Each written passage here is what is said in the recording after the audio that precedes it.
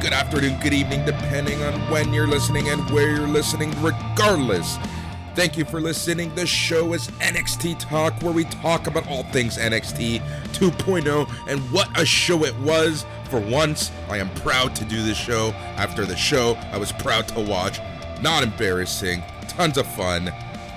I'm Boris, and as always, I'm joined by Matt. Bonjour! How's everybody doing out there? We hope you're doing well. Boris, bonne fête! It's birthday Boris today. Happy birthday, my big homie. How you doing? Thank you so much, man. Thank you so much. I'm doing great. Aside from the fact that my shoulder feels like it's falling off, shoulder literally feels like it's hanging on by a thread. But that's okay. I feel great. Oh, no. Beautiful day. Birthday, year older. On the other side of my 30s at this point. Debating life. Oof. Debating everything. Debating every choice I've ever made at this point. Staring off at the distance at the sunsets. And, Yep. Which really, is kind of funny so because I was literally staring. Yeah, that's why I said it. It was like a Christmas card there or something. It's just a classic Boris album cover look just now. Thank you. On this show, we have tons to talk about. We have an excellent NXT 2.0 episode to review. And then, as always, we are going to be chatting, reviewing, analyzing NXT UK on NXT UK Corner. Man, oh man. Like I said, I wasn't embarrassed to watch NXT 2.0 last night. In fact, yesterday would be an episode that I would sit down with someone who's not even a wrestling fan and not be embarrassed, not be hating myself to watch wrestling. Yeah, it was a good show, and NXT 2.0, all of a sudden, Boris, it's got a little intrigue. It's got a little heat behind it. I'm excited to see this War Games show. There are numerous matches on that card that I want to see, that I'm intrigued by. They have a little bit of steam here. I think for the first time since they made the switch to the rainbow paint splotchy brand, I think this is the first time that they've had some intrigue and some heat, Boris, some heat. Yep, this is for sure the first time since they became the Technicolor Dreamcoat brand that there's something to it. There are intriguing stories, and dare I say, Matt, that this show had a better setup than Survivor Series. Oh, definitely. I think inarguably War Games is better built now than Survivor Series was. I think this NXT 2.0 show is borderline more entertaining than Survivor Series. I didn't really sit down and watch all of Survivor Series, though. I was in and out. I did really like the Becky Lynch-Charlotte match. I thought that was really, really good. I thought it was the best thing I saw. I did miss the main event, though. Oh, yeah, no. But Becky-Charlotte thing was great for just many reasons. That match really should have closed the show, especially if they weren't going to do anything at the end of the Big E Roman match. But we're not here to talk about main roster stuff. We're here to talk about NXT 2.0. But at the top of the show, like we said, NXT War Games just 10 days away. And man, oh man, there's actually intriguing storylines. The part that I love the best is the fact that you have a bunch of feuds going on, standalone feuds. You bring all the feuds together, and then you call a War Games match. It just feels like this is what Survivor Series should be. It shouldn't be about brand supremacy. It shouldn't be about, all that stuff. Bring a bunch of feuds together and let people hash it out in teams, and that's exactly what we're gonna get. Yeah, it's really quite well done because you're serving both masters, as it were. You're also doing kind of a brand supremacy thing, kind of like a NXT 1.0 versus 2.0 thing. That's the overarching story. But in that story, there are a lot of moving parts, a lot of different people feuding with different people. And yeah, it's like an interesting mix. It's actually, like, dare I say, Boris, well booked. It's pretty well booked. Dare you say indeed. What's interesting also is kind of like, I love one particular part, and I'm just going to say it right now, and I never thought I would say this on NXT Talk anytime soon, and that was Cora Jade's promo, when she essentially said, enough of that boring, can they coexist BS. I absolutely love that. Just making fun of their own booking at the end of the day, right? Like, it's kind of, it felt like a line out of Uncle H's NXT, where they were making fun of themselves, kind of not taking themselves too serious, but being a good wrestling brand. And I absolutely love that. So I'm hoping that they're going to continue that and not have this overarching will they coexist story. Yeah, I think the fact that they called it out, I think that had to put an end to it. And we only have one more episode of NXT before the big old pay-per-view anyway, Boris. So I don't think they're going to have much time to not coexist. Yeah. You know what I mean? Like, yeah, exactly. And I guess at some point between now and Tuesday, we're going to get a men's ladder match scheduled for the Advantage. We already got the females match in with Dakota Kai. So we'll kind of see what they end up doing. But honestly, like this show had it all. And the part that I like the most, looking through the card, looking through the results, looking at the timing of the matches, this is exactly what we've been talking about for a really long time. And that is the fact that you had a great match to start the show, and they gave them this magical thing that humans invented called time. Yes, exactly. Lots of time, lots of space to breathe and to figure it out. And I think what you're about to get to is they also did the same thing with the main event. 2 great matches bookending the show, and then their character building, their squashes, their promos, and nonsense, if you will, in the middle. But it wasn't really nonsense this week. It was actually all pretty good with a couple glaring exceptions. Oh, of course, there's always going to be those glaring exceptions. At the end of the day, this is still developmental. But it's kind of funny because even those random things that we thought felt random in the show, dude, they actually brought everything together at the end of the show. It was just like really well done. Yeah, no, this was a good, entertaining, and like we said, like well written, well booked episode of NXT 2.0. This was good stuff. I really did like it. Yeah, it's scary. I almost don't want to praise it too much because you never know exactly what's going to happen. It wasn't like blow away like a classic episode of wrestling television, but I think the bar has been set so low that when they do actually produce something halfway decent, it feels like such a breath of fresh air, man, you know? Look, I don't need a cigarette after watching that show, all right? All right, to everyone listening, I am trying out my new mic, so if I don't sound as crystal clear and as beautiful and sexy as I usually do, it's simply because I'm using the new mic, testing it out, but I've told Matt to let me know if I sound a little off. This mic is, dare I say, just like many of my relationships, including my current one, this mic is too good for me.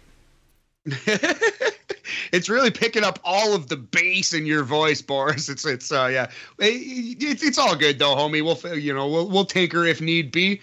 But yeah, man, happy birthday again. Do you have any plans today? What are you doing to celebrate this fine November 24th? Fucking podcasting with you. That's what I'm doing, and I'm so depressed about that. Nice. No, love you too, buddy. Honestly, I don't have too many plans, man. Like, most likely gonna go see my grandma at some point. Nice. And then, we'll see. Maybe possibly, go see the lady friend later. Maybe, I don't know. But outside of that, like, honestly, I'm just honestly trying to relax, chill. I feel you, man. It's been such a hectic few weeks. It's going to be a hectic few weeks as we go into the new year. Just working on a lot of different projects near and dear to my heart that people are going to hear about soon on this show and many other shows. I brought back It's Canon this week, so that was a lot of fun too. Yeah, glad to hear that, man. Yeah, I've appeared on the It's Canon podcast before. You guys do a great job talking all of nerd culture. If anyone's out there into video games, Lego, high caliber tech stuff, you guys all know your stuff. It's really good. It's a really good listen. Yep. Definitely check out the It's Canon podcast. But yeah, man, if you do end up in the city, let me know. We'll grab a drink or something. Yep, we'll do 100%. Most freaking likely we will do something later on. But yeah, how about you? What's going on with you? Oh, frig all there. So yeah, I wrote a piece for Operation Sports reviewing Franchise Hockey Manager 8, which is like a text-based sports sim similar to Football Manager or Out of the Park Baseball. It's a decent game. You know, you can check out my review. Out of the Park Baseball and Football Manager are like 10 out of 10, as good as that idea possibly could be. The hockey game's like 7 or 8. You know. No, Football Manager is an awesome game. I used to play that religiously for years. It's just so much fun, and it's kind of funny because you actually do learn a lot of the business side of the sport playing those games. Yeah. Absolutely. Not only the business side, but you can start a league in like the 1910s in baseball. I don't know if it's the same in Football Manager, but you can go back and learn the history of the sport as well. So it's just those are very interesting. Yeah, I got a couple videos coming out at the end of November for Operation Sports as well. Check them out on YouTube. We're rolling away there. And yeah, just plugging away, homie. Yeah. Have you ever played the baseball game, Baseball Mogul? Yes, I did. Yeah, it's kind of like a lesser version of Out of the Park in a couple ways, but I love Baseball Mogul too. Yeah. That got me into text-based sports sims, that game. Yep, same here. So funny. It's funny. I remember back in the early 90s when my brother started programming, like computer programming in high school. The final project was essentially building a video game. Building a game doesn't have to be anything crazy. But my brother literally spent months and months and months programming a text-based wrestling game. Oh, wow. It was like an RPG. It was so cool. It was based on the early January 1993 roster, and it was text-based. Yeah, like it was basically like a Mortal Kombat ladder, and the further you went, obviously the odds were stacked against you. The main event being, Yokozuna was the final boss, but then you had to face Hulk Hogan, kind of like in Mike Tyson's Knockout. Oh, nice. That's awesome, man. That's a really cool idea. Yeah, I think there's like a place for a new wrestling sim to kind of take over because, have you ever played Total Extreme Wrestling, that game? Yeah, I have. Years ago, I played that. Same. I just remember it being very complicated and not as much fun as Extreme Warfare Revenge was, when that came out in like 2002 or 3. Anyway, we're deep in nerd territory right now. We should probably scale it back a little bit. But man, I actually have a pretty good Tinder story. We should save that for BAM next week. We don't want to get too long tomorrow. We don't want to get too long in the tooth, but yeah. Exactly, but that's fine. So let's talk about BAM briefly. I think BAM is going to be a pretty good show tomorrow. We're going to have a conversation about War Games, Cage Matches, War Chamber, because we're going to be chatting MLW War Chamber. That was last week. I was able to watch it earlier this week. I have plenty of thoughts on that match. Nice. I have not seen that yet, but I will watch it today in preparation for the podcast tomorrow. I did watch ROH TV, so I'll be able to add some educated thoughts on that. I'm going to watch the last couple episodes as that dwindles down. And we have a lot of sports to talk about on BAM tomorrow. Lots to get to. It's going to be fun. Yep, and then we're going to have a live debate on whether we should bother with NWA pay-per-view. But we'll see. Oh, yeah, we'll talk it out. Exactly. Someone on SNME radio should watch that pay-per-view, and it might have to be us. But I feel like we might be able to find someone else. Yeah, we'll see. We'll see what happens and see who. It'll be covered. Don't worry, everyone. It'll be covered. But yeah, dude, shall we just get into some good old NXT chatter? Let's do it. Let's NXT TLK, buddy. All right, let's TLK some NXT. All right, so we're going to start chatting NXT TV from November 22nd, live from the Performance Center. So the show opens up what seemed to be a production blunder. I don't think was an actual production blunder, as Grayson Waller is in the ring, essentially crapping on the history of WWE and NXT. Grayson Waller points out that Tommaso Ciampa isn't in the cold open, and he's not larger than life or a superstar like he thinks he is. He then berates the crowd for booing superstars like himself, John Cena. Then he talks about The Rock, who he also complains gets booed out of town. And he said, don't get him started on Roman Reigns. This is great. The crowd ate this up. The crowd booed him out of the performance center. And he says that he's now while Roman Reigns got booed out of town, we booed him so much, and now he is the head of the table, and he tells him that Twitter freaks don't matter, but superstars do. And this is when Tommaso Ciampa comes in to the ring. What did you think of this opening promo from Grayson Waller? I really liked it. Like you said, it wasn't at no point, it wasn't a production gaffe. It was supposed to be a grabber off the show. Grayson Waller comes up and interrupts the forever, the then, now, forever start of WWE. Says all of these guys are useless and meaningless. I don't know. It's pretty bad. I like this Grayson Waller character. He's become a very interesting, troll the fans heel. There are a couple inconsistencies in the character, but honestly, whatever, it's fine. He's figuring it out. He's finding it, So yeah. I really like this a lot. I thought it was pretty good, shockingly good start to NXT 2.0. Grabber. Exactly. Yeah, it got your attention like that. It really did. And again, I go back to what we've been talking about, with this show, and that is how we need that attention grabber, opening up the show with a cold open straight into a 2-minute match is not going to catch mine or anyone's attention. It needs something more. So, doing what they did, an actual intriguing promo that led into an actual intriguing match. Go freaking figure, right? So this, like I mentioned, led us into the opening match of the night, which was Grayson Waller versus Tommaso Ciampa. And I got to say, this match went just under 14 minutes, 13 and a half minutes-ish. And it honestly showed us a side of Grayson Waller we have been wanting to see. It shows us why these people in NXT 2.0 have been signed. This is exactly the type of match that we needed. And it continues to prove that Tommaso Ciampa is the MVP of NXT 2.0.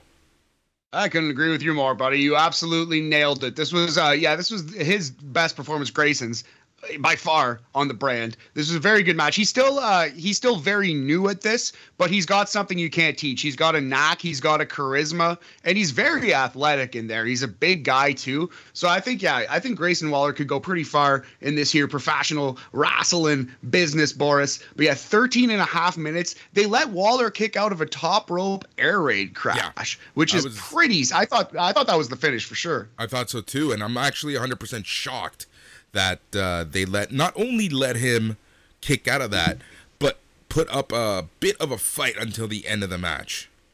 Yeah, come back after that and get some licks in on Ciampa. And Ciampa had to hit the Willow's Bell and the fairy tale ending to win this one in 13 minutes and 31 seconds. Clean as a whistle, but a very good match. Awesome performance from Grayson Waller. Oh, Boris, as the Young Guns, we need to come up with the rating system du jour this week. Do you have any ideas?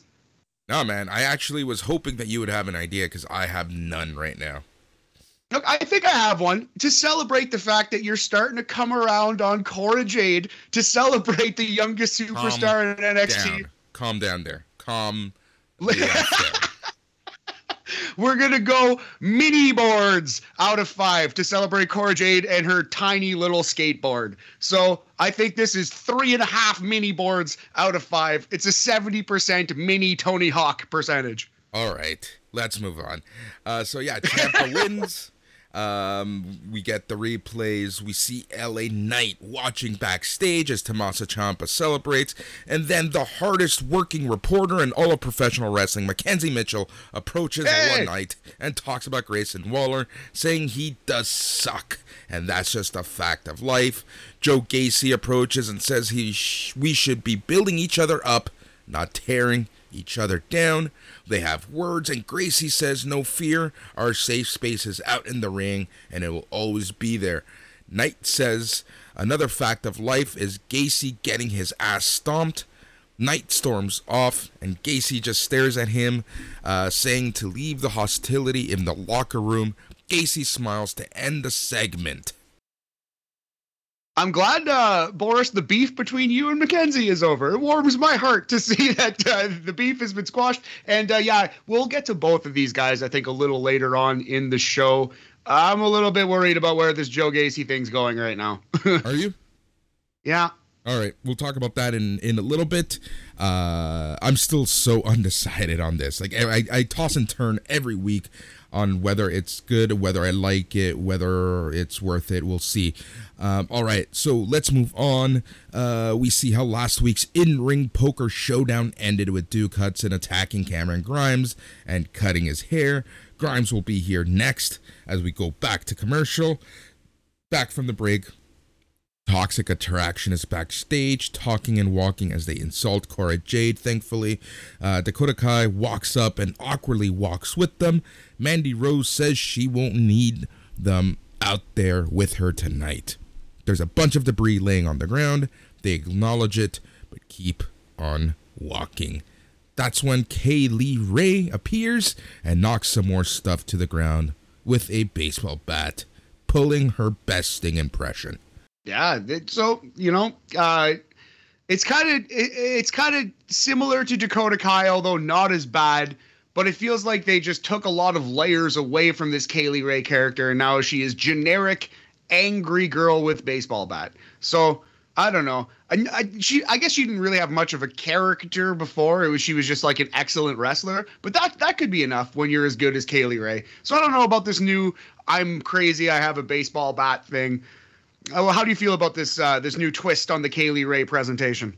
I'm going to let it happen into War Games and see what happens after War Games. I'm not too much of a fan of this simply because, like we just said, we already have a crazy girl, crazy chick character. We don't need so many at this point, right? Yeah. Like it's there's no need at this point, right? So I don't know. We'll see. Yeah, I guess it's too early to pass judgment, but I kind of just, I don't know. I feel like characters become, less, less complicated, less complex, less interesting. They become less important at that point. Like at that point, there is no reason why we should care about either Dakota Kai or Kay Lee Ray if they're going to be kind of portraying the same character. I know that there's people who are going to be saying Kay Lee Ray is portraying an angry chick with a bat. That's still similar enough.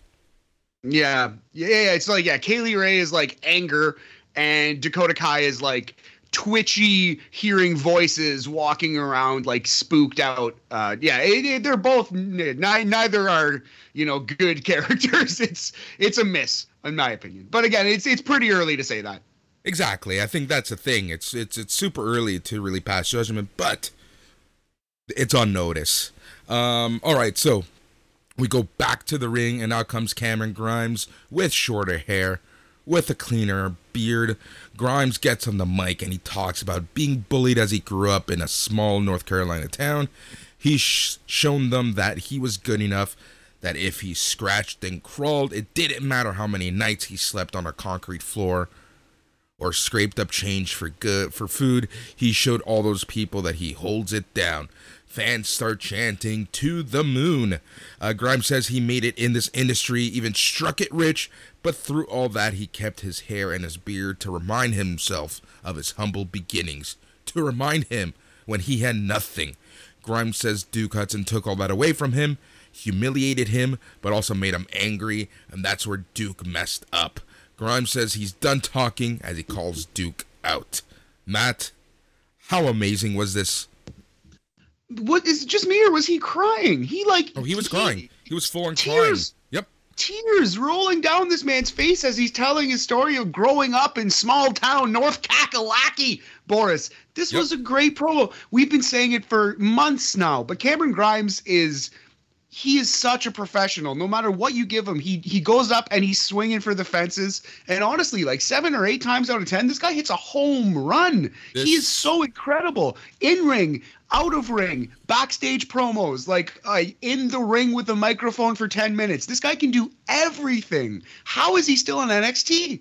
His size, honestly, at this point, Ah! there's no reason why he should still be in NXT. This guy needs to be pushed to the moon. Like, this guy is such superstar. And like I put on the Facebook chat last night, you know, if he was anywhere else, literally anywhere else, he would be a mid to high level mid-carder, dare I say, even main eventer, depending on where he ended up.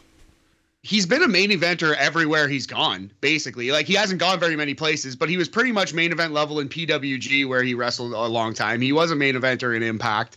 And yeah, man, he basically main evented every indie in the southern United States for like 5 years. Yeah, so exactly. He's an incredible wrestler. He's an incredible character. It's crazy that he's like where he is in the wrestling business, because he's so much more talented than like mid-card NXT guy.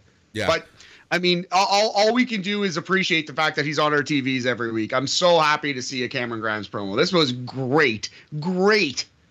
Yeah, this is honestly one of the best promos you're gonna probably hear all week.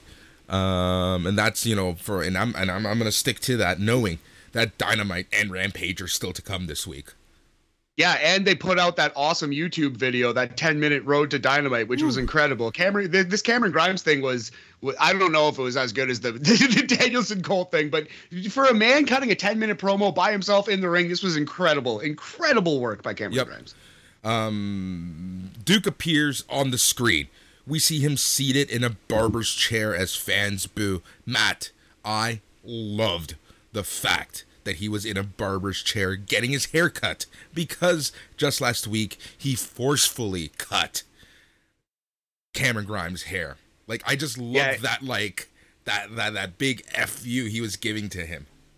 Yeah, exactly. A subtle but not so subtle direct shot saying, like, I'm in control of this situation. I'm getting my hair did real nice because I want to. Yeah, I thought this was great by Duke Hudson, too. Obviously, it wasn't as good as what Cameron Grimes had just done, but Cameron Grimes had just painted a masterpiece. Exactly.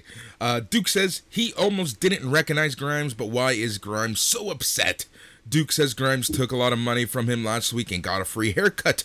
Duke tried to transform Grimes from a troll under the bridge to a decent human being. Grimes calls Duke to come settle this like a man, but Duke doesn't see that happening, and he says, sorry, not sorry. Grimes says Duke proved to everyone that he's gutless and nutless. Grimes says, let's put all the stakes there, let's go all in. Grimes proposes a match de apuestas. A hair v hair match at War Games, Boris. Yep. Duke says he wouldn't mind taking a little more off the top. Duke stands up, accepts the challenge, and says he's going to take the rest of Grimes' hair. He pulls out a bag of Grimes' hair from last week as fans continue to boo him. Matt, when Duke Hudson has a bag of someone's hair, he's a heel. When I do it, I'm just a creep. When I do it, I'm kicked out of Subway. But I really like this segment a lot. Hair versus hair, very interesting proposal. And if Cameron Grimes is going to get his hair cut, you know, this is a good way to do it. Put Duke Hudson over. That's what I assume we're building towards here, because I see no reason to shave Duke Hudson's head. I feel like this is building up to a Cameron Grimes haircut. Yeah, I don't think Duke Hudson is established enough that we give a crap that he gets his hair cut. Exactly right. And he gets to have that on his resume. He's the man who shaved Cameron Grimes' head forever. So I think it's a really good idea, actually. I think it's a good look. We'll see if it's a good look on Cameron Grimes, but it's a good look for NXT. Yep. The announcer's hype tonight's main event. Pete Dunne is backstage with a promo on Johnny Gargano and NXT North American champion Carmelo Hayes. Essentially, he is promising the title win. Sejor. Yeah, good promo by Pete Dunne, but I feel like it was kind of like the match that follows the 5-star match. You know what I mean? I kind of needed a cigarette after that Grimes promo, so It fell on a little bit of deaf ears. But Good work by Pete Dunne. All right, and then the hardest working reporter in all of professional wrestling, Mackenzie Mitchell, is backstage with Indi Hartwell and Persia Pirotta. We see how Trick Williams and NXT North American champion Carmelo Hayes attacked Dexter Lumis last week.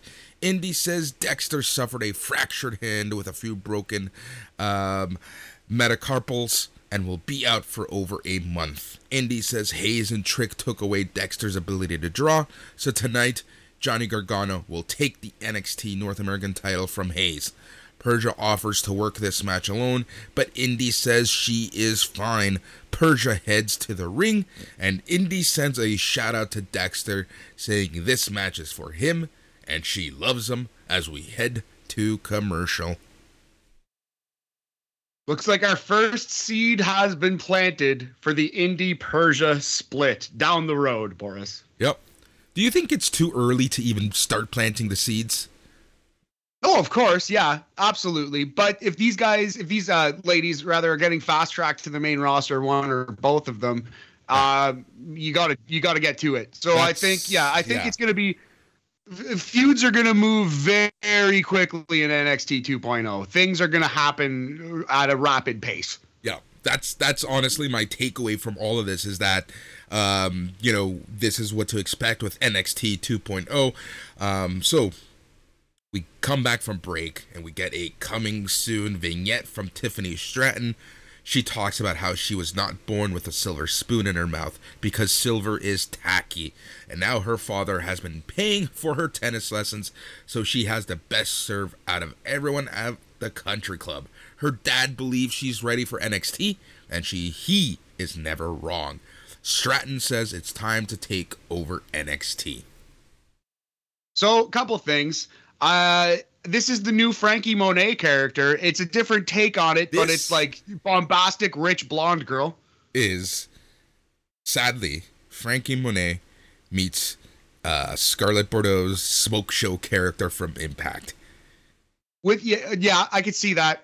It's also a little bit the part that gets to me, though. It's it's not as if WWE literally had both those people just 2 weeks ago. Literally weeks ago, both of them on the roster. But they wanted the younger, shinier new toy. But she's also got a little bit of Xia Brookside in her, the new daddy, rich girl character, you know? I do wonder, because we know Xia Brookside's dad is Robbie Brookside. I wonder if we're going to get Tiffany Stratton's father introduced as a character, because that's a smoking gun already. That is a Chekhov's gun, Chekhov's rich dad. I was literally about to say that. Do you think that the father makes an appearance, and do we know the father? Al Wilson. Dude, no, Dude, I 100% was going to make an Al Wilson joke. I kid you really? not. 1,000%. I was going to make an Al Wilson joke. Oh, my God. I guess it's the natural first thought, but we're in sync here, buddy. That's team chemistry right there. Anyway, I don't know. This is a fine first attempt at a vignette. Let's see what she has. She was on 205 Live recently too, like the last episode, right? Yep, she was on 205 last week. In ring, we can work on that, right? Feel ya. But yeah, this wasn't bad. I'm intrigued to see this character. That's fine. All right, cool. We'll move on. Persia Pirotta and Indy Hartwell versus Kaden Carter and Casey Catanzaro, the LSD twins. Yeah, the Rave Girls, MDMA team. This wasn't very great. 3 minutes and 32 seconds or something like that. But it went exactly in the direction that we all saw coming as soon as Indy said that she's ready and she's fighting for Dexter. Kind of saw where this was going. Yep.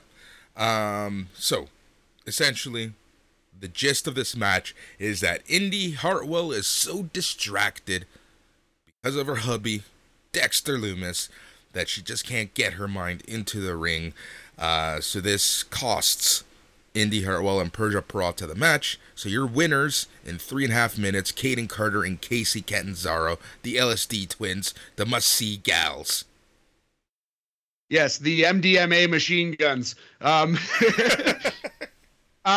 So actually, speaking of the Motor City Machine Guns, it's funny because I think their old finish was a Motor City Machine Guns move, right? Yes. It was like the neck breaker, top rope move, sometimes a 450 splash, sometimes a swanton. I feel like Casey would mix it up. Yeah. Now their finisher is Kaden Carter gets on the middle rope, Brett's rope, as it were. Casey Catanzaro jumps on Caden's shoulders, and then Kaden jumps off the middle rope and Casey delivers Boris the dreaded big splash, the money shot, if you will. So that's their new finisher. I kind of like it. Pretty cool move. Hey, it works, right? Like, it works. It's fine.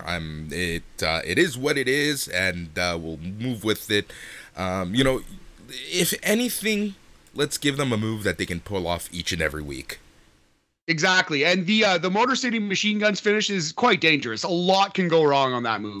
One actually, though it looks dangerous, I would say this one is far less dangerous. I think just by looking at it. Honestly, to me, that's what it comes down to. I would rather them do a move that's safe to do week over week over week over week than them killing themselves or seriously hurting themselves or hurting someone else in the process. So I'm fine with that. So yeah, Kayden Carter, Casey Catanzaro wins. My friend, how would you rate this match? I would say slightly below average, all things considered. But, a strong effort. Wasn't an abomination. We're going to go 2 mini boards out of 5. Slight fail, slightly below the Mendoza line.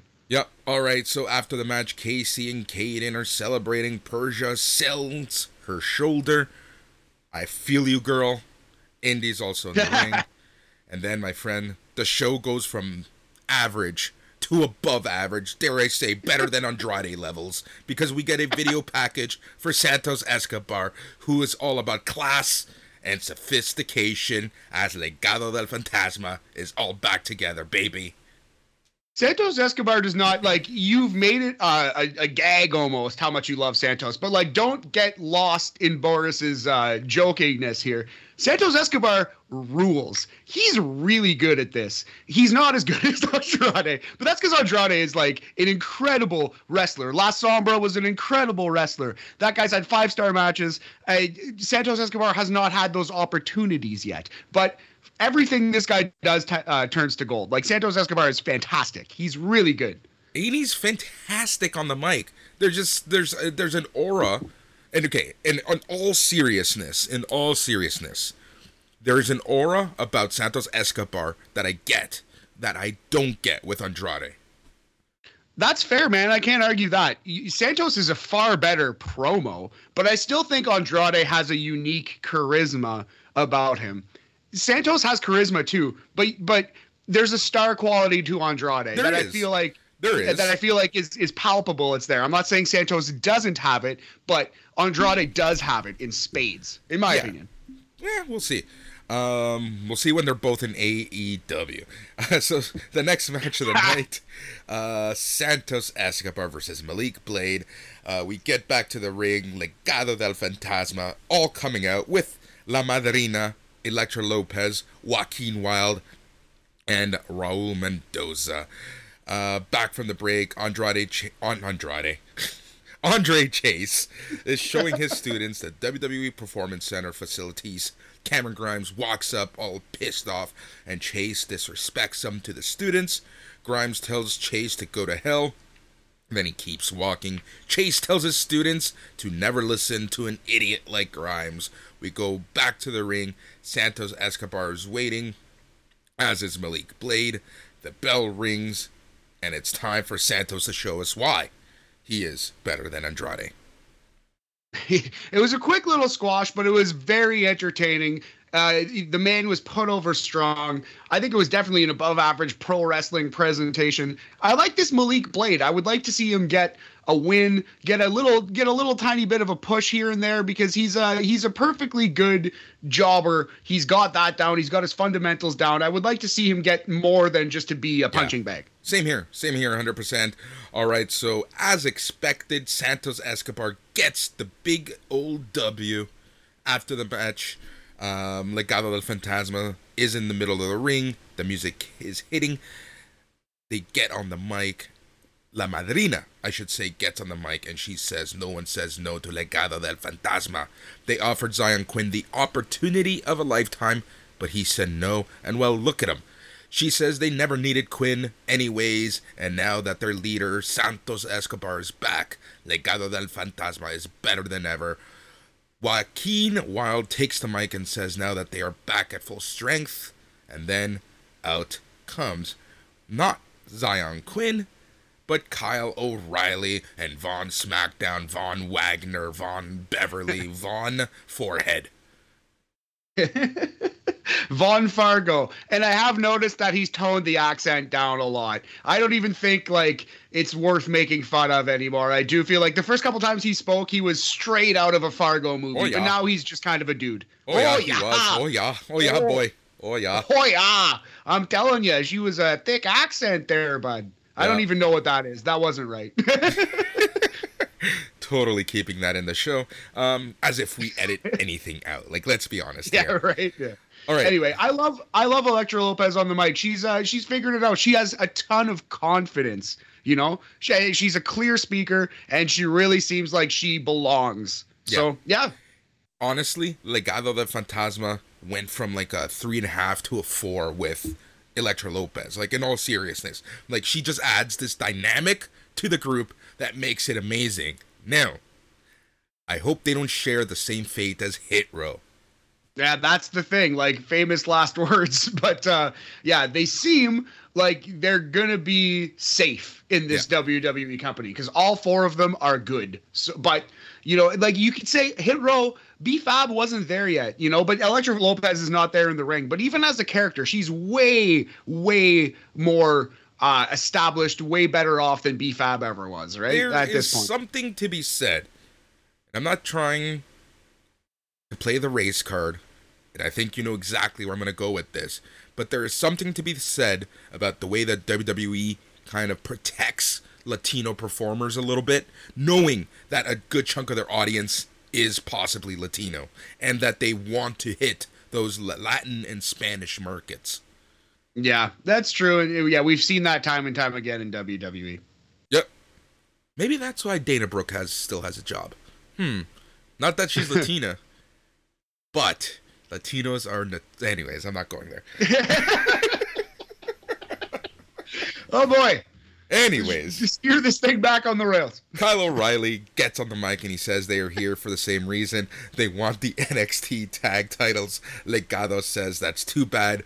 Wagner says they have unfinished business because his foot was on the bottom rope in last couple weeks ago's loss.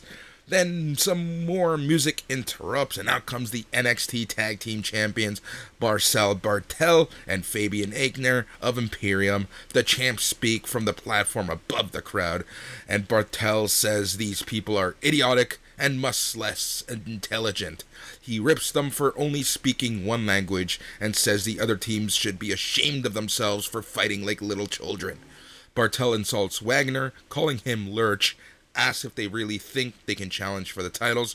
Bartel asks Legado if they really think they can go toe-to-toe with Imperium. Bartel says none of these teams can stop the absolute bearers of the division. Aichner also speaks and tells these chumps to figure out who gets the title shot at War Games. Imperium's music hit as they look on from the platform. All right, so a match with stakes next week. How do you think this plays out? Who do you think walks away with the tag team titles? I think Kyle O'Reilly and Von SmackDown are going to eventually get the title shot, but they're going to fall short and lose to Imperium after Von SmackDown turns on O'Reilly for good. Interesting. Yeah, I can see that happening for sure. Yeah, well, because Imperium, they're kind of like tweeners right now. But yeah, I do think at the end of the day, they're heel. And I would say that the babyface team of Kyle and Von SmackDown do pull it out.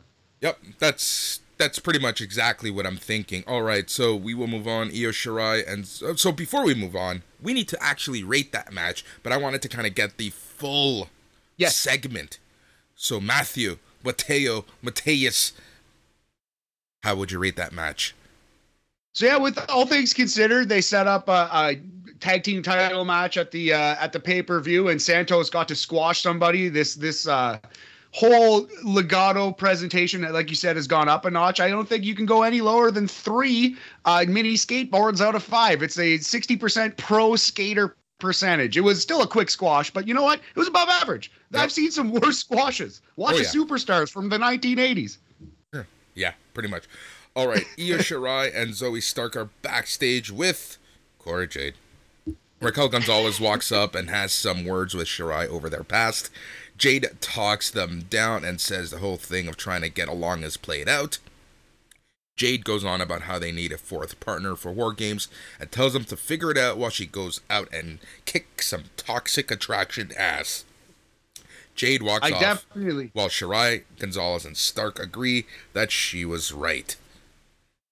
How could you not laugh at and be charmed by what Cora Jade said in this promo? And it was a perfect idea to give this to the youngest person on the roster and to be like, for her to be the one who's completely over this shit. I thought that was actually a brilliant line. And I thought it like instantly kind of endeared the audience to Cora Jade. Like really, like even you, Boris, it even melted your heart. Let's not get carried away. Grew 3 sizes on this day. Let's not get carried away with it, right? You know, I appreciated the line. I thought it was great. And we got another good promo right after it, buddy. Oh, we got an amazing promo right after. Back from the break, AO Gabagool, Tony D'Angelo is with the hardest working reporter in all of professional wrestling, Mackenzie Mitchell. He talks about tonight's NXT North American title main event and how D'Angelo says Petey Poppins doesn't stand a chance.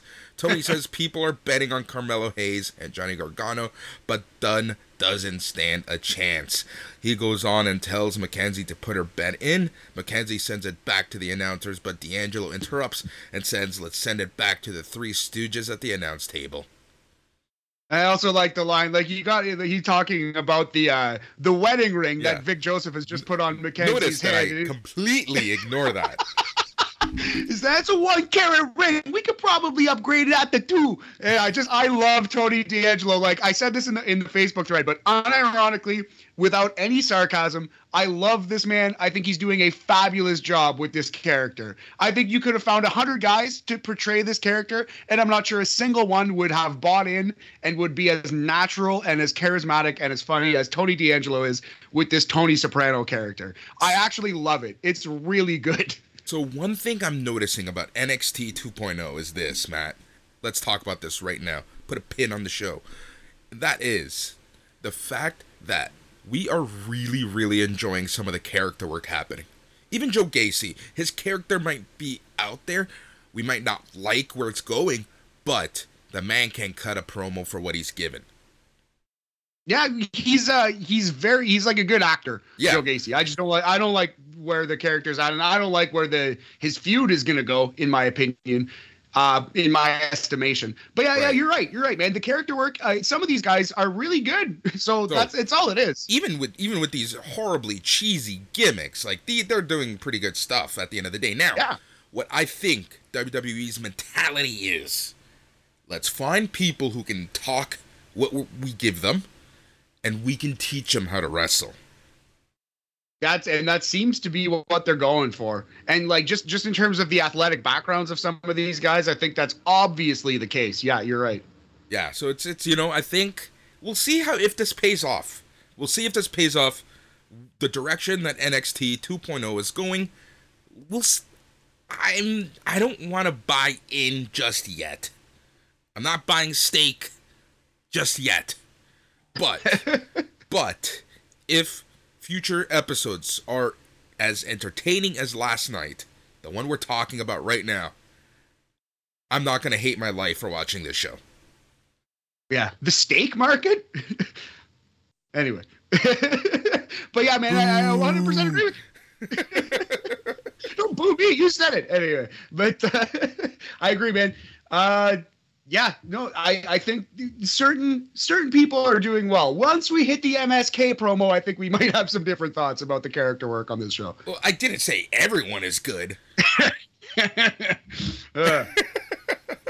We go back to the ring. Out first comes the NXT Women's Champion Mandy Rose for this non-title match. And then comes little Cora Jade with her little stupid skateboard. The bell rings. Match starts. And again, this isn't a long match per se, but it wasn't the worst until the ending. Yeah, the finish was pretty terrible. It wasn't good. I think this was the classic good effort, bad match kind of wrestling match, you know? Yep. So in the middle of the match, Kaylee Ray comes down, baseball bat in toe, distracting Rose. Rose goes back to Jade, rocks her with a knee. Ray swings the bat at the ring post and the announce table. Kaylee Ray distracts Mandy Rose again by tossing the bat to the referee, which allows little Cora Jade to take advantage. Roll up Rose for the 1, 2, 3 and the win. Your winner in this non-title match, Cora freaking Jade. Yeah, so Cora Jade pins the NXT Women's Champion. Sure. It was a weird roll up. It seemed like she wanted to get some kind of Zack Sabre Jr. thing going, but she couldn't quite do it, so she just continued to roll all over Mandy while the pin was happening. It was actually kind of funny, but yeah, man. So the thing I took away from this is that Kaylee Ray's character is now just like she's in the background of the movie The Warriors. Her character is like Casey Jones from Turtles, from the Ninja Turtles. What's her character? I don't know. That's honestly my takeaway. I like Casey Jones. Let's go with Casey Jones. Casey Jones. Kaylee Ray. Sounds similar. Kaylee Jones. Kaylee Jones. That's her. We need to quit. So Cora Jade wins. After the match, Jade is celebrating, makes her exit, and then a furious Mandy Rose looks on from the ring. My friend, how would you rate this match? Yeah, so like I said before, it's the classic bad match, good effort. That gets 2 mini skateboards out of 5. It's a 60% Goldfinger. No, sorry, it's 40% slight fail Goldfinger Superman percentage, Boris. Oh, best song in the entire series. We get a promo from NXT North American Champion Carmelo Hayes, who is with Trick Williams. He issues harsh words for Pete Dunne and Johnny Gargano, and he goes on about being the A champion, and he says he shoots and never misses. Good work here. I think this was one of the best promos he's cut. It was brief, to the point. Liked it a lot. Same here. I think that was the key, right? Brief and to the point. Brief and to the point. Words to live by. Joe Gacy is backstage. Gacy says there's no fear of community because a connection needs 2 people. He is the provider and will bring forth a new sense of belonging. Gacy is here to open the eyes of the blind. We see a hand reach over on Gacy's shoulder, and apparently it's Harlan. Gacy grabs a hand and consoles it as we head to commercial. Yeah.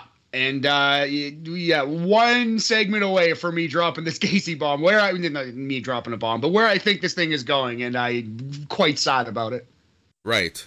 You know, I'm trying to find the right place to have the conversation of when did LA Knight turn face, and we'll talk about this in the end, actually, when the War Games match is announced, because it makes sense, but where did all this happen? Why did all this happen? Anyways, we'll get to that later in the show. So back from the break, Kaylee Ray approaches Io Shirai, Raquel Gonzalez, Cora Jade, and the injured Zoe Stark. She says she will be their 4th partner, and she will participate in the Advantage ladder match next week against Crazy Kai. Kaylee Ray walks off before they can really say anything to her. Yeah, it seemed like they were pretty pumped to have her on board, though. It seemed like they were excited that she would take on the ladder match. Interesting. I'd be happy with someone with a bat saying I'm ready for a fight. Yeah, right? Cool. Welcome aboard. Yep. All right, we go back to the ring, and Joe Gacy is waiting. Grayson Waller and LA Knight suddenly start brawling to the ringside area. Officials rush out to break it up, but they keep fighting and brawling as Knight leaps at Waller. The brawl goes to the backstage area. Gacy takes the mic in the ring and apologizes to the NXT universe, yeah, I said it, for what just happened, as he wishes he could have shown Knight how to handle his anger issues properly, how to handle his anger issues properly. For some reason, that word anger issues is just completely blank to my mind. Instead, Gacy will take this time to show us all how we can fix, and then some music hits. The lights briefly go down as the Diamond Mine comes out. Malcolm Bivens, the Creed brothers, Hachiman, Ivy Nile, and the NXT Cruiserweight Champion Roderick Strong. Bivens says since Gacy tried to steal the spotlight from the Diamond Mine last week, he figured they'd do the same thing this week. Bivens hypes Ivy up for a match and tells Gacy to get out of their ring. Gacy respects Nels, has a match, and says the show must go on, but respect is not something he has for Strong.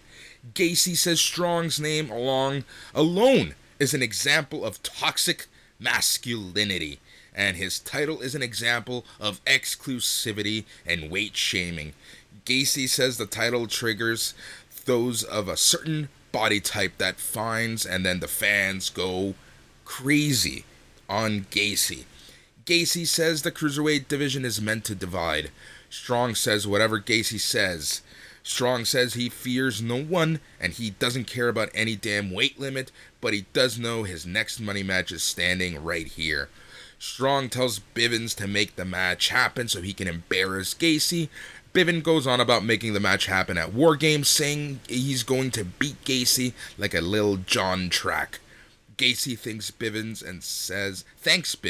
and says he looks forward to handling this issue at War Games. Bivens orders the Creed brothers to take out the garbage, which is Gacy, but Harlan enters behind Gacy in the ring, stands, and the Creed brothers back off, saying not today because Niall has a match. Gacy's music hits as he looks back, smiles at Harlan, who is staring Diamond Mine down, as we go to commercial. So, Boris, this is the end of the Cruiserweight title. That's what we're getting here. Yep. Joe Gacy's going to win this title, and he's going to cancel the Cruiserweight title, and that's going to be the start of his big heel heat. This is going to be the first thing that really kind of starts to put the twist on the character. We actually him saying like that the Cruiserweight title is promotes body shaming and stuff. That is actually the first big twist on this character happened this week, which I do like, but this is the death of the Cruiserweight title. He's going to win that title. It's possible that they keep it alive and he just wrestles cruiserweights, but I think he's going to win it and retire it. I think that's where we're going. I think this is the last WWE Cruiserweight title match for years is going to happen at War Games. Quite possibly. I think that's... or they're going to transform it into a non-weight class title. 205 Live is basically, NXT's B show at this point. So this doesn't surprise me. I think that there is a place for the Cruiserweight title still, but I don't know. But I think you're on the right track. I am quite interested to kind of see how this plays out, but I'm a little nervous. I'm a little concerned. Yeah, I'm more than nervous and concerned. I'm already pre-angered about it. I have made up my mind about how this is going, and it makes me mad. Speaking of pre-angry, this next vignette got me super angry, super confused, super disappointed. All right, so MSK. They're driving in a car on their journey to meet this shaman they've been looking for as of late. They're suddenly stopped by the police for not speeding, but only going 7 miles per hour instead. The cop has them step out of the car, asks them to open up the bag they have. They hesitate, but then saved as a speeder comes flying by and the officer has to go deal with that person. The cop says this is their lucky day, but they need to go the speed limit from here on out. Just a hack joke. Like, how many times have you seen that in TV shows or even stand-up sets where like the guys are driving high and they think they're speeding, but they're actually going 5 miles an hour? That's just like, it's just been done to death, that gag. So it's just like, man, that's what we're doing here. Like, guys, like, you might as well do nothing if you're going to come with an idea that has been done a million times. You might as well just do nothing, because this is nothing. Yeah, right. And I'm not a fan of making fun of writers, especially the writers in WWE, because they're doing God's work, really. But I just can picture the person writing these skits thinking this is gold, thinking he's written the next Cheech and Chong movie. Right. Well, that's the thing. Like, but Cheech and Chong were popular when? The 70s, 60s, 70s? I don't even know. But like, not my lifetime, really. Yeah. So I don't know, man. I don't know. Yeah. Honestly, the only Cheech And it wasn't even a Cheech and Chong movie. The only Cheech Marin movie that I was alive for was Born in East LA, one of the funniest movies known to man. Oh, nice. I have actually never seen that. Dude, I don't know about that movie. You need to watch that movie. You need to watch All that right. movie. Basically, this dude grew up his entire life in LA. He's an American citizen. Goes to pick up his cousin. That's when border patrol raid a factory, and he forgot his wallet. He has no ID, but he looks Mexican, so he gets deported to the States without ID. Nice. Oh, well, that's a wacky plot. I'll check that out one day. Maybe next time you come over, we'll imbibe in some substances and watch that. Yes, water and I don't know, Fruitopia. I don't know. Yes, Snapple. Snapple. That's the word I was looking for, actually. All right, Ivy Nile versus Yulisa Leon. We get back to the ring, and Diamond Mine is still waiting after that entire commercial break. Ivy Nile with Malcolm Bivens, the Creed brothers, Hetchy Man, and the NXT Cruiserweight Champion Roderick Strong. Yulisa Leon waits across the ring, stares Nile down, the bell rings, and the match starts. This was a short but overall effective match for Ivy Nile. I really dig Ivy Nile. Yeah, she's great. She's who's the Layla Hirsch. She reminds me a lot of Yes, Layla Hirsch. 100%. A Layla Hirsch type Pokemon. Except, half the size, half the height. Layla is of Ivy. Ivy is. No, Layla Hirsch is like 5 feet. Ivy Nile isn't much taller, but I bet Ivy Nile is taller. I'm thinking of the NWA champ. What's her name? Everyone's screaming at me. Camille. That's it. Camille. That's right? who I was thinking. That's who I was thinking. Right. Yeah. No. Camille's most recent opponent, Layla Hirsch. Anyway, So I thought this was fine. I loved Ivy Nile's finish here, which was the Zack Sabre Jr. style Dragon Sleeper with the arms collapsed behind her own back. That always looks nasty. Yulisa Leon immediately tapped. I thought this was just as good as the Santos squash. Honestly, I would give it 3 mini boards out of 5, Boris. 60% Tony Hawk Pro Skater 2 percentage. Yep. All right, after the match, we get a vignette with Solo Sikoa. NXT reminds him of the streets he grew up on, which fucking made me laugh. He says he used to walk with the people who were with him from day one-ish, but now he walks alone and is down to fight anyone. Solo doesn't matter if it's the old guard or the new guard, everyone's going to bow down. Now, Solo Sikoa is coming along. He's coming along. I wonder how his push is going to go and where he's going to end up on the main roster. I think this guy is just going to have one major feud and going to show up on SmackDown. Yeah, I think you're right. All right. Then it's time for my new favorite team, the grizzled young veterans. They're walking backstage when they run into a staffer. Zach Gibson apparently lifts the man's wallet. They keep walking. LA Knight and Grayson Waller are still brawling as they come crashing into a stack of production cases. Officials try to keep them apart as we go to commercial.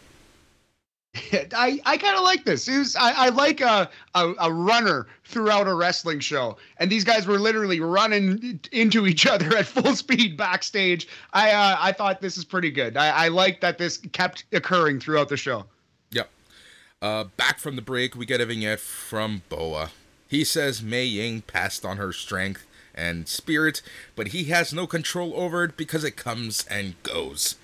Boa says once it's controlled, you will fear him. We see Boa in his face paint again as he blows the smoke at the camera to end the vignette.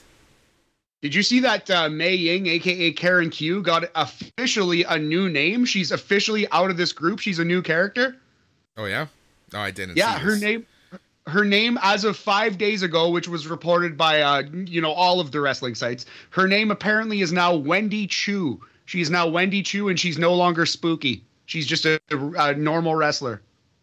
Right. I'm dead serious. That's a real thing. I'm not saying it's not. I'm just saying. All right. Yeah. Jesus.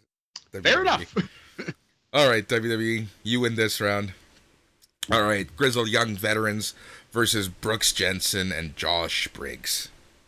I had a joke.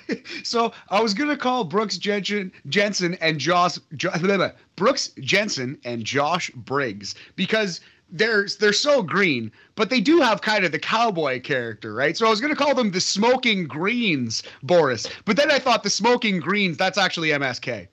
That's not really these guys. But I'm Ching. Anyways, Josh Briggs. He's pretty good. I like Josh Briggs. Brooks Jensen on the other hand. First of all, how dare you no sell that joke? I sell everything you throw at me. No, you don't. Anyway. No, you do not sell everything. Let's move on. Brooks Jensen is improving. He's no longer desperately terrible in there. He's just terrible. he's just noticeably bad. Yeah. Briggs with a big backbreaker to Drake. Briggs and Jensen follow up with a double team high-low to Drake for the pin and the win in the middle of the ring. So your winners were Josh Briggs and Brooks Jensen. Honestly, considering the promo time that they're investing in the Grizzled Young Veterans, I'm surprised they got the big old L. It was a little bit of storytelling, though, because James Drake tried to work the fake knee injury angle, but he screwed up, and that directly led to the end, to the finish. Right. So I know you're saying the Grizzled Young Veterans were handled quickly, but at least it kind of played into their developing characters. So I don't think it's a disaster. I don't think it's proof that they're getting fired. I think they're now comedy heels, though, which really sucks. Yeah, unfortunately, right? But, man, I don't know. We'll see. I guess they have plans for Briggs and Jensen also. It seems like it. It seems like they like both guys. Big Hoss tag team cowboys. Yep. So it is time for the main event of the night, which was the triple threat North American title match. Johnny Gargano versus Pete Dunne versus your champion, Carmelo Hayes. Boris, did you think this match was better than Carmelo versus Pete Dunne? Yes. Yep. In my opinion, this was the best match in the 2.0 era. I definitely, you know what? It's hard to say. I definitely agree with you. I'd have to watch both. I think they're both near the same level, but this was awesome. This was all action, just a ton of fun, fast paced, and yeah, I really enjoyed this match. This match was fluid. Matt, what is the thing So I hate fluid. the most in professional wrestling? People sitting around waiting for the next move and breaking that kayfabe of it being a real fight. No one waited around at all. Like this match honestly seemed so fluid. It seemed so natural. It was just so well done. Even when guys were kind of like on the ground, yeah, they waited a little bit, but it wasn't like, okay, I'm going to, bend over and wait for that double DDT or something like that, right? Like they Exactly. just kept going. This match is like hit after hit after hit, and you know what I appreciated the most about this triple threat match? It was an actual triple threat match. It wasn't a one-on-one with the other guy resting outside of the ring. Yeah, they spent a lot of time with all three guys in the actual ring. Sometimes people were selling, but I agree with that. It was a three-way dance. It wasn't my turn, your turn, my turn, your turn, your turn, your turn, my turn, your turn. Yeah, exactly. That's honestly, what more can you ask? This match, honestly, is a must-watch match. This is a match that you should go out of your way to watch if you haven't. There was just so much to talk about in this match. Man, Gargano and Dunne are just so freaking just amazing. And then Carmelo Hayes is developing into something so special. You know what I would have loved to see? What's that? Carmelo Hayes versus Isaiah Swerve Scott again.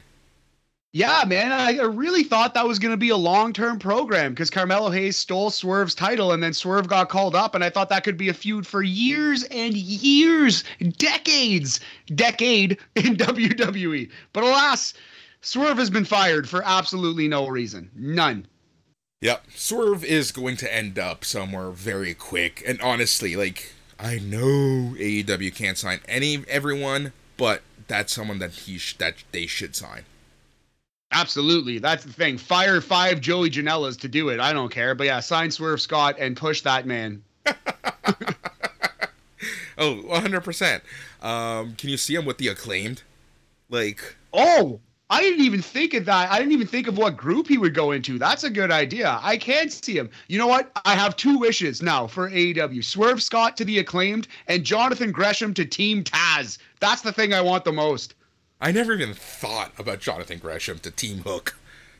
Team Hook, yes. Team Hook featuring Papa Taz. Anyway, we got to get going on this show. We're getting a little long in the tooth. You're getting a little long in the tooth. Gargano slingshots in from the apron. Dunn plants him. Dunn does a bitter end to Gargano for the pin, but Tony D'Angelo A.O. Gabagool pulls Dunn to the floor, sending him into the steel ring steps. Hayes goes to the top rope to take advantage, nailing a flying leg drop to Gargano for the pin to retain. Your winner and still NXT North American Champion, the A-Champ, Carmelo Hayes. Yeah, I've been calling it a top rope axe kick, and maybe it was the first couple times, but it's really not a top rope axe kick anymore. It's more of a top rope famouser, top rope leg drop. But yeah, I thought this was fabulous. Again, it's right on the level of Carmelo versus Pete Dunne. I'm not sure which I would call better, but we're going to say 4 mini boards out of 5. Boris, it's an A-. It's a great wrestling match. Definitely highly recommended. Seek this one out. Awesome main event on NXT. All right, but there's still more. Tony D'Angelo goes out and greets Trick Williams at ringside. LA Knight and Grayson Waller come out brawling still, bumping into D'Angelo and Trick. D'Angelo attacks Knight, but Dunn comes out and attacks D'Angelo. Big ball with everyone breaks out in the ring now. Trick puts Gargano's arm into a steel chair as Hayes goes to leap off the top rope to injure him, but the music interrupts and out comes NXT champion Tommaso Ciampa to make the save. Trick rushes Ciampa, but gets hit with a steel chair at ringside. Ciampa decks D'Angelo with a steel chair. Dunn stomps Tony's fingers. Ciampa with another chair shot to D'Angelo. Knight also helps clear the ring. Dunn, Ciampa, Knight, all in the ring, standing tall while Gargano is down, trying to recover. Hayes, Trick, Waller, and D'Angelo look on from the outside as fans are constantly chanting War Games. But while they're chanting War Games, it kind of sounds like they're also booing all at once. It's like War Games. It's kind of funny. Hayes raises his title in the air. Then the sirens go off, and out comes Braun Breaker with 2 Ks. Fans are barking for him. I freaking love that. Braun stands with Hayes, Waller, D'Angelo, and then yells out War Games into the mic. Braun, Hayes, D'Angelo, Waller rush the ring, start brawling with Ciampa, Knight, Gargano, and Dunn. The sirens go off as the brawl continues and NXT goes off the air. The one little detail that I did miss out that I did want to talk about was the little DIY reunion in the middle of the ring as Ciampa is helping Gargano up. Yeah, and the fans caught it too, and they chanted DIY pretty loud. I heard that chant. Yeah, man, Team 1.0 versus Team 2.0. And it's Ciampa, Gargano, Pete Dunne, and LA Knight on Team 1.0 versus Braun Breaker, Carmelo Hayes, Tony D'Angelo, and Grayson Waller on Team 2.0. That's very intriguing. I'm quite excited for this main event, man. We called this match last week. You called it specifically. Yes, you did. Thank you. I was kind of worried about it. Credit where it's due, big homie. Yeah. Birthday boy making big boy calls. That sounds so weird. Yeah. Okay, so before we get to NXT UK, I know we're running out of time. Not that there's a time limit on a podcast, but we like to keep shows under 90 minutes where possible. So, dude, who's a face? Who's a heel? Why is Gacy being a face with some people, heel with others? Why is LA Knight just randomly turned face on Waller? What's going on between faces and heels? Well, you know what? Like, I feel like the temptation is to say, well, it's interesting. It's like blurred lines. It's shades of gray. But I don't think that fans find shades of gray and blurred lines interesting all the time. Where the situation calls for it, if there's a reason for it, I think people enjoy that. But to me, Joe Gacy's character is inconsistent. LA Knight's character is borderline inconsistent. Like, these things don't feel like they're well thought out plans. They feel like poor writing. They feel like people flying by the seat of their pants. You know what I mean? And just changing on a whim. Having said that, I do appreciate the fact that LA Knight was turned face for NXT 1.0's team at War Games. That way you don't have this, can they coexist type of story. Everyone now is clearly a face on that team, even Pete Dunne now, and I'm cool with that. Yeah, but the thing is, there are a lot of baby faces on Team New School too. It's interesting. It's an interesting split. Like Braun Breaker's not a heel, Actually, he's the only baby face. He's the only baby face, but I think they've kind of like slowly, at least, have given him heel tendencies the past couple weeks, so that they can make this match right. Like, the blurred lines are just a little too much for my liking. But, like I said, I do appreciate the fact that everyone is a heel and everyone is a face on their respective teams right now. At least for the next 10 days. The only thing I would disagree with is Braun Breaker. I think he's a babyface and he will stay a babyface. They are giving him an edge, but I think he's a babyface with an edge. Anyway, we're splitting hairs. I'm very intrigued. This was, NXT 2.0 is doing it. They done good, Boris. That was a good show, and I'm excited for future 2.0 shows. My excitement, I hope, doesn't just bite us in the ass. Yes. Because after Halloween Havoc, we were both super excited for the next episode, and we got a dance-off.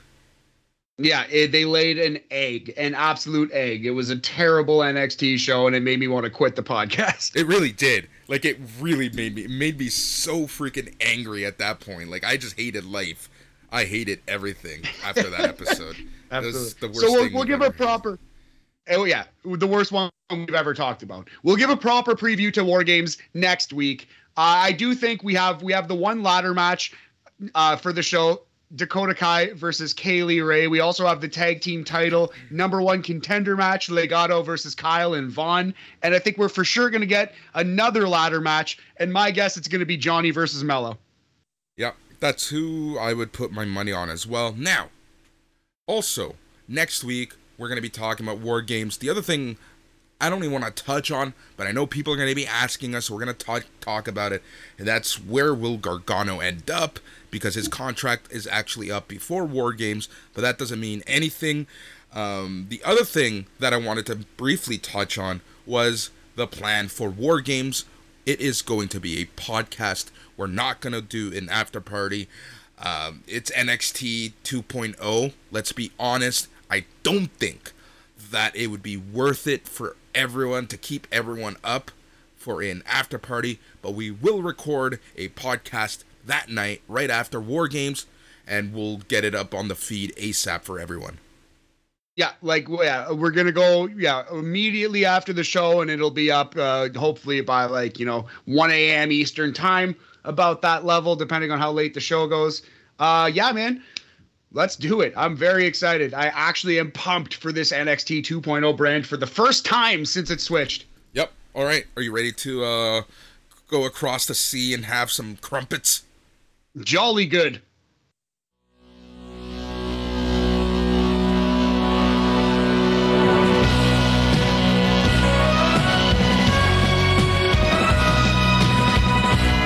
All right, you know what that sound means. It's time for NXT UK Corner, where we talk the best hour in WWE TV each and every week until this week.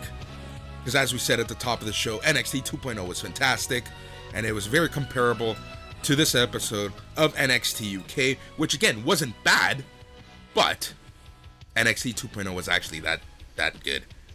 Yeah, the rare instance where 2.0 was better than UK, and UK wasn't bad either. Like you said, there's something on the top and something at the end of this show I really, really liked. Let's do it. Let's get into it, buddy. Yeah. Let's get right into it. Andy Shepherd, Nigel McGuinness welcomes fans to NXT UK, and we get a awesome match between the Spanish sensation A-Kid and the Thunderstorm Sam Gradwell. A-Kid has become one of my favorite wrestlers in all of professional wrestling. His character is unique. He's a soft-spoken, normal guy who handles his business. And in the ring, he's a technician. He's like an intellectual wrestler, both in character and in like actual his work. I love this A-Kid. He's really something. Yeah. Oh, for sure. This kid is really freaking good. He's good. Like, honestly, this match was I don't know why I'm gonna say this, but I'm gonna say it. It was shockingly freaking amazing. Yeah, man, I would say shockingly good for sure. A really, really entertaining big man versus little man match. I don't think I've seen a better Sam Gradwell match ever in my life. Yeah, this match though, I don't want to say it suffered from a lot of close calls. So at one point, A-Kid barely gets back into the ring. For a count on a 10 count. Yeah, and then he also barely kicks out on a pin, but it worked. It honestly kept me super excited through the match, and I honestly enjoyed that. After that, A-Kid saw an opening, but he trapped Gradwell with another armbar. Gradwell had nowhere to turn, and he eventually submits to give A-Kid the submission victory. Yes, yeah. So like I said, yeah, it was the old UFC MMA spot where the man picks up the guy in the armbar or like the submission and tries to slam him down to escape the submission. Yeah. But in slamming him down, he put himself in the hold harder and he had nowhere to go and immediately had to tap. I thought this was a really, really strong match. Shockingly good, like you said. I would go 3 3/4 supernovas out of 5. Easy 75%. And maybe that's too low. It might have been even better. You know what? I think that was my initial thought as well. And you know, when we give our match ratings, even if we think a match is better after the fact, we typically go with what our gut said at the time. Yeah. All right, so after the match, we got a look at Rampage Brown and Flash Morgan Webster's matchup from 2 weeks ago. After the match, it was reported that Webster sustained a shoulder injury, I'm sorry, brother, that will keep him out of action for the unforeseeable future. Oof. Yes, yeah. Couple weeks at least, it seems like, perhaps more. Yeah, it's a rough one, but you know what? The subculture group, I think, are strong enough that they'll be fine. But yeah, it sucks for poor Flash Morgan Webster. Really does. So I finally got, and I'm sorry for again just absolutely halting the podcast. I finally got the diagnosis of what I have. What your actual injury is? What is it? It's a broken shoulder that ended up with a ripped rotator cuff, a broken clavicle, and a broken acromion, which is the chest, like what connects to the chest. I don't even know what that. Jesus Christ, man. That's not the kind of thing that just happens because you wake up one day, though. That's like what the fuck? Like, how? Honestly, like I said, I swear to you and everyone, this wasn't a drunken anything. Like, it just literally, I woke up one day with huge pain on my chest, and that's what it was. That's intense, man. I don't know. Yeah, it's crazy. All right. The NXT UK champion Ilya Dragunov finds out his title defense against Rampage Brown will occur in 2 weeks. The Mad Russian isn't sweating it, though. He promises he will come out of their fight victorious and still NXT UK champion. Yeah, Ilya Dragunov is figuring it out on the microphone. You know, very clear that English is his second language, but it doesn't matter. He's becoming a good promo. A advertised match of Aaliyah James versus Nina Samuels took over. Man, Nina Samuels is really growing on me. Oh, yeah, absolutely. Like we said, the new Billie Kay, Boris. She's the new Billie Kay. Yep. But this ended up with a huge upset as Aaliyah James landed a drop kick and formulates a major upset as she rolls Samuels up in a small package and got the win. Yeah, reverses a tilt-a-whirl slam into a small package. Decent little spot. I would say this went about 5 minutes. I think it was 4:54. I don't have my notes, but that's coming to mind. Anyway, yeah, we're going to go as high as 2.5 supernovas. I'd say it was an average WWE match right on the Mendoza line. Yep. Right on the Sam Gradwell line. Yes.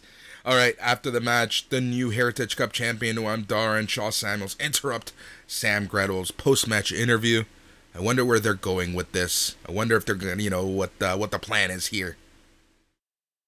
Yeah, because it's weird, because it's heel versus heel with the heel partner. I don't know. I'm very intrigued about it, too. I wonder where it seems like Sam and Shaw are going to wrestle. Sam Gradwell and Shaw Samuels. The Sams explode. The Sams explode. All right, so just after her win with Nina Samuels, Aaliyah James is walking through the back, tells an NXT UK reporter how much that victory meant. Once she leaves the interview, she walks it right into Isla Dawn, who blindly ambushes her. Now, Isla Dawn steals her hair scrunchie, Boris. Yep. Anyways, let's move on.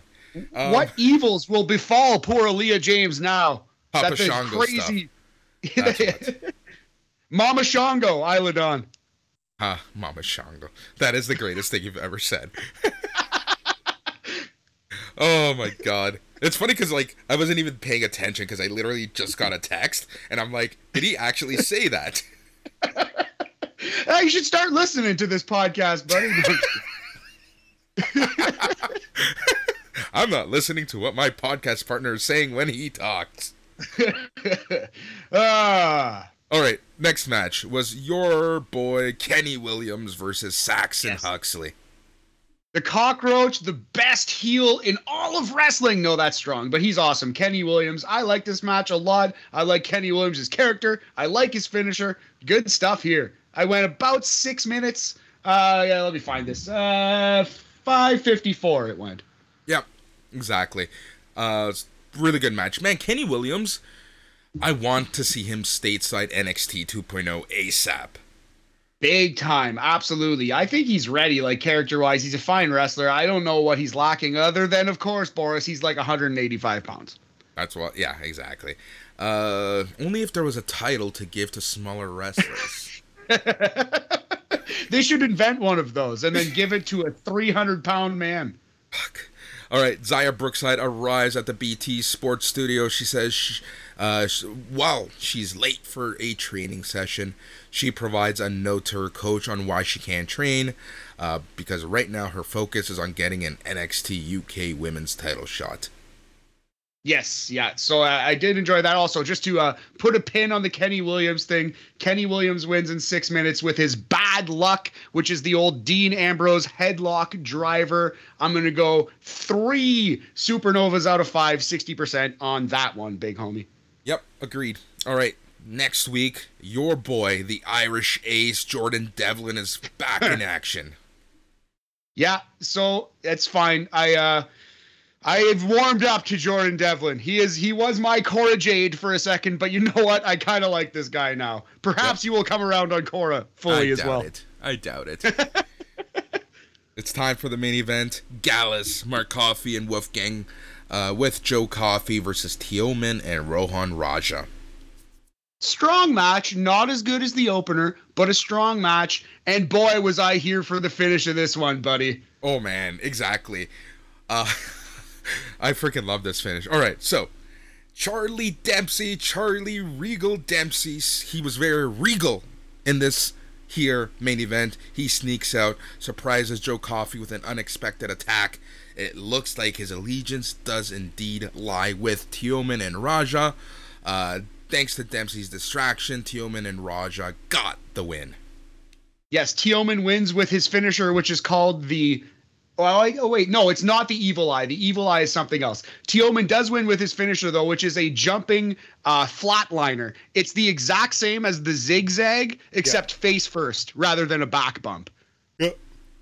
That's exactly it. So I thought this was a pretty strong main event. And man, I'm here for Charlie Dempsey getting a push, being added to the family, Teoman and Rohan Raja, and now their killer, Charlie Dempsey. He's the hitman. I didn't think this would happen, to be honest. I, for some reason, thought Dempsey was just going to ignore them and eventually feud with either Teoman or Raja. I didn't think that he would actually join them. That's probably the end game, but I'm shocked that he joined them anyways. Yeah, because he was a babyface, like basically just a straight up hard working generic babyface rookie wrestler. Yeah. And now he's basically like the hired gun of the family, and that's a way better character. I think he's probably going to translate well to being a heel because he's fucking William Regal's son. Yeah. So man, I'm so here for this. I really can't wait to see heel pushed Charlie Dempsey. Hook it to my veins. Oh, for sure. I'm super excited for this. I'm all in for this. Matt, how many crumpets, how many supernovas would you give this match? We're going to go 3.5 super crumpets out of 5, Boris. A 70% Nova percentage on this one. And there you go, man. That was NXT UK. Another pretty strong episode. We are seeing some stories move along. Charlie Dempsey now a heel. Isla Dawn finding a new toy. And we still have Mustache Mountain doing Mustache Mountain stuff. We have Nina Samuels doing Nina Samuels stuff. We have Ginny being Ginny with Walter now. Tons going on. What a power couple. Ginny and Walter. Oh my God, what a power couple that is. But yeah, so next week on UK, coming up this Thursday, Mark Andrews versus Jordan Devlin. And then in 2 weeks, NXT UK Championship, the men's title, Ilya Dragunov versus Rampage Brown. Lots of big things happening, both NXT brands, 2.0 and UK. Some big stuff coming down the pike. Yep. I'm excited just to get Walter back. I really think that we need him back soon. But I think they want to establish Ilya Dragunov as the man for a little longer before Walter even comes back. Not to say that Walter is going to get a title shot, but just kind of giving the reins to Ilya Dragunov, but I really do want to see Walter back soon. Now, I know Walter have said it before, but that was when he had a family. Now Walter is divorced. I wonder if there's more of a chance of Walter coming stateside and actually working on the main roster for a little bit. But anyway, we're long in the tooth, as we've said a couple times, Boris. Let's say goodbye today. But yeah, I thought this was a good bit of NXT. Excited for everything coming up. Excited for BAM. Let's keep it rolling, homie. Exactly. Etc. Exactly. So, as a patron, you already have the midweek markout in your inbox. You have this show because you're listening to it. Tomorrow, we are going to be chatting on BAM as we chat ROH and some MLW and tons of sports. Then on Friday, you are going to be getting the Old Fucks All Elite Weekly, talking all things AEW Dynamite. Then on Saturday morning, the Smack Daddies are back talking SmackDown. Saturday night, you have the Dark Side of the Elite talking Rampage on Rampage Rollout. Then on Sunday, you have the main show with Jason Agnew and our new addition to the team, Mike McGuire. That's going to be fun. Some fun stuff coming there. And then we're back at it because it's Monday all over again. Good Saskatchewan boy, Mike McGuire. Welcome to the squad. And yeah, keep it locked here at SNME Radio. Big things coming. Yeah.